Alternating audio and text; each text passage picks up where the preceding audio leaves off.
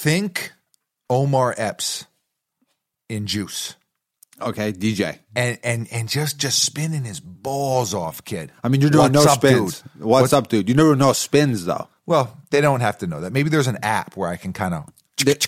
There was a thing. I don't know if you ever remember this. Do you remember the Sharper Image? The Sharper Image. It was like a store that had like massage chairs. Oh, yeah, for and sure. you go in there just to sit in the massage chair. Was it like, what's it called now? Brownstone? Brookstone. Brookstone. Shit. Yeah. Massage. Okay, so you'd go in there, and they sell some questionable things now. But back in that time... What are they selling, like sex toys and stuff? Basically vibrators. Okay. Wow. Okay. So there you go. And they're called personal massagers. And it's like, it's a little questionable. Leave it to buckets, man. Leave it to you to get erotic. To get erotic on the pod. I mean, I got to call it how I see it. This is an erotic podcast. No. We were playing Joe. We were playing R&B. Lots of R&B. By the way, a lot of R&B feedback. Oh, really? A lot of R&B feedback. A lot of thoughts on Dirty Mackin'. What do they think? They like it? They don't like it? Not really sure, but there were several requests to compile a Dirty Mac playlist. Maybe even a Dirty Mac Mount Rushmore. Okay. I won't sign it. I won't do it. I won't partake in it. I'll have nothing to do with it. Yeah, I'll have nothing to do with it. You won't support it in any way. No. All you'll do is butcher Shawn Michaels' entrance music.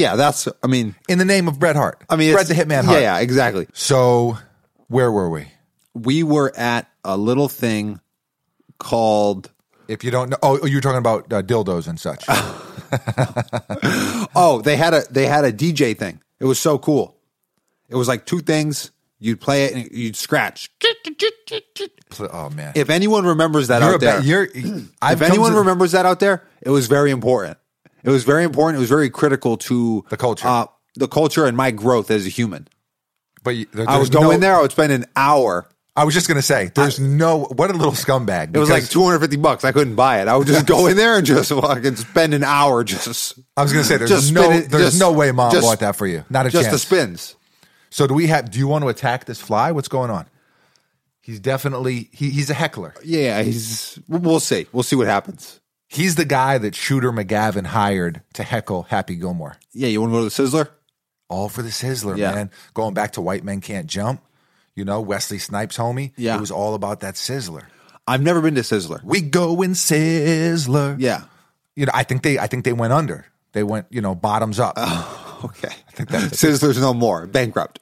I don't think there's a Sizzler. Chapter 9, they call it. What else has gone? Some things go under, and you don't really realize it. You're just like, wait, are they gone? Yeah. Kmart's are mostly gone. Well, Kmart's been gone for a while. I don't think there's very many Kmart's. Yeah, stuff. Is Radio Shack gone? Radio Shack's gone. Radio Shack is gone. Man, cue the sad music. I'll get back to Adele in a second. No, please. Too much Adele. Lots of businesses have gone under. Yeah. Arby's still fucking kicking. Yeah, still kicking. Unbelievable. I can't grasp it. One of those guys did a skit about Arby's. I saw that where they show up. Yeah. And he's like trying to force him to take the bag.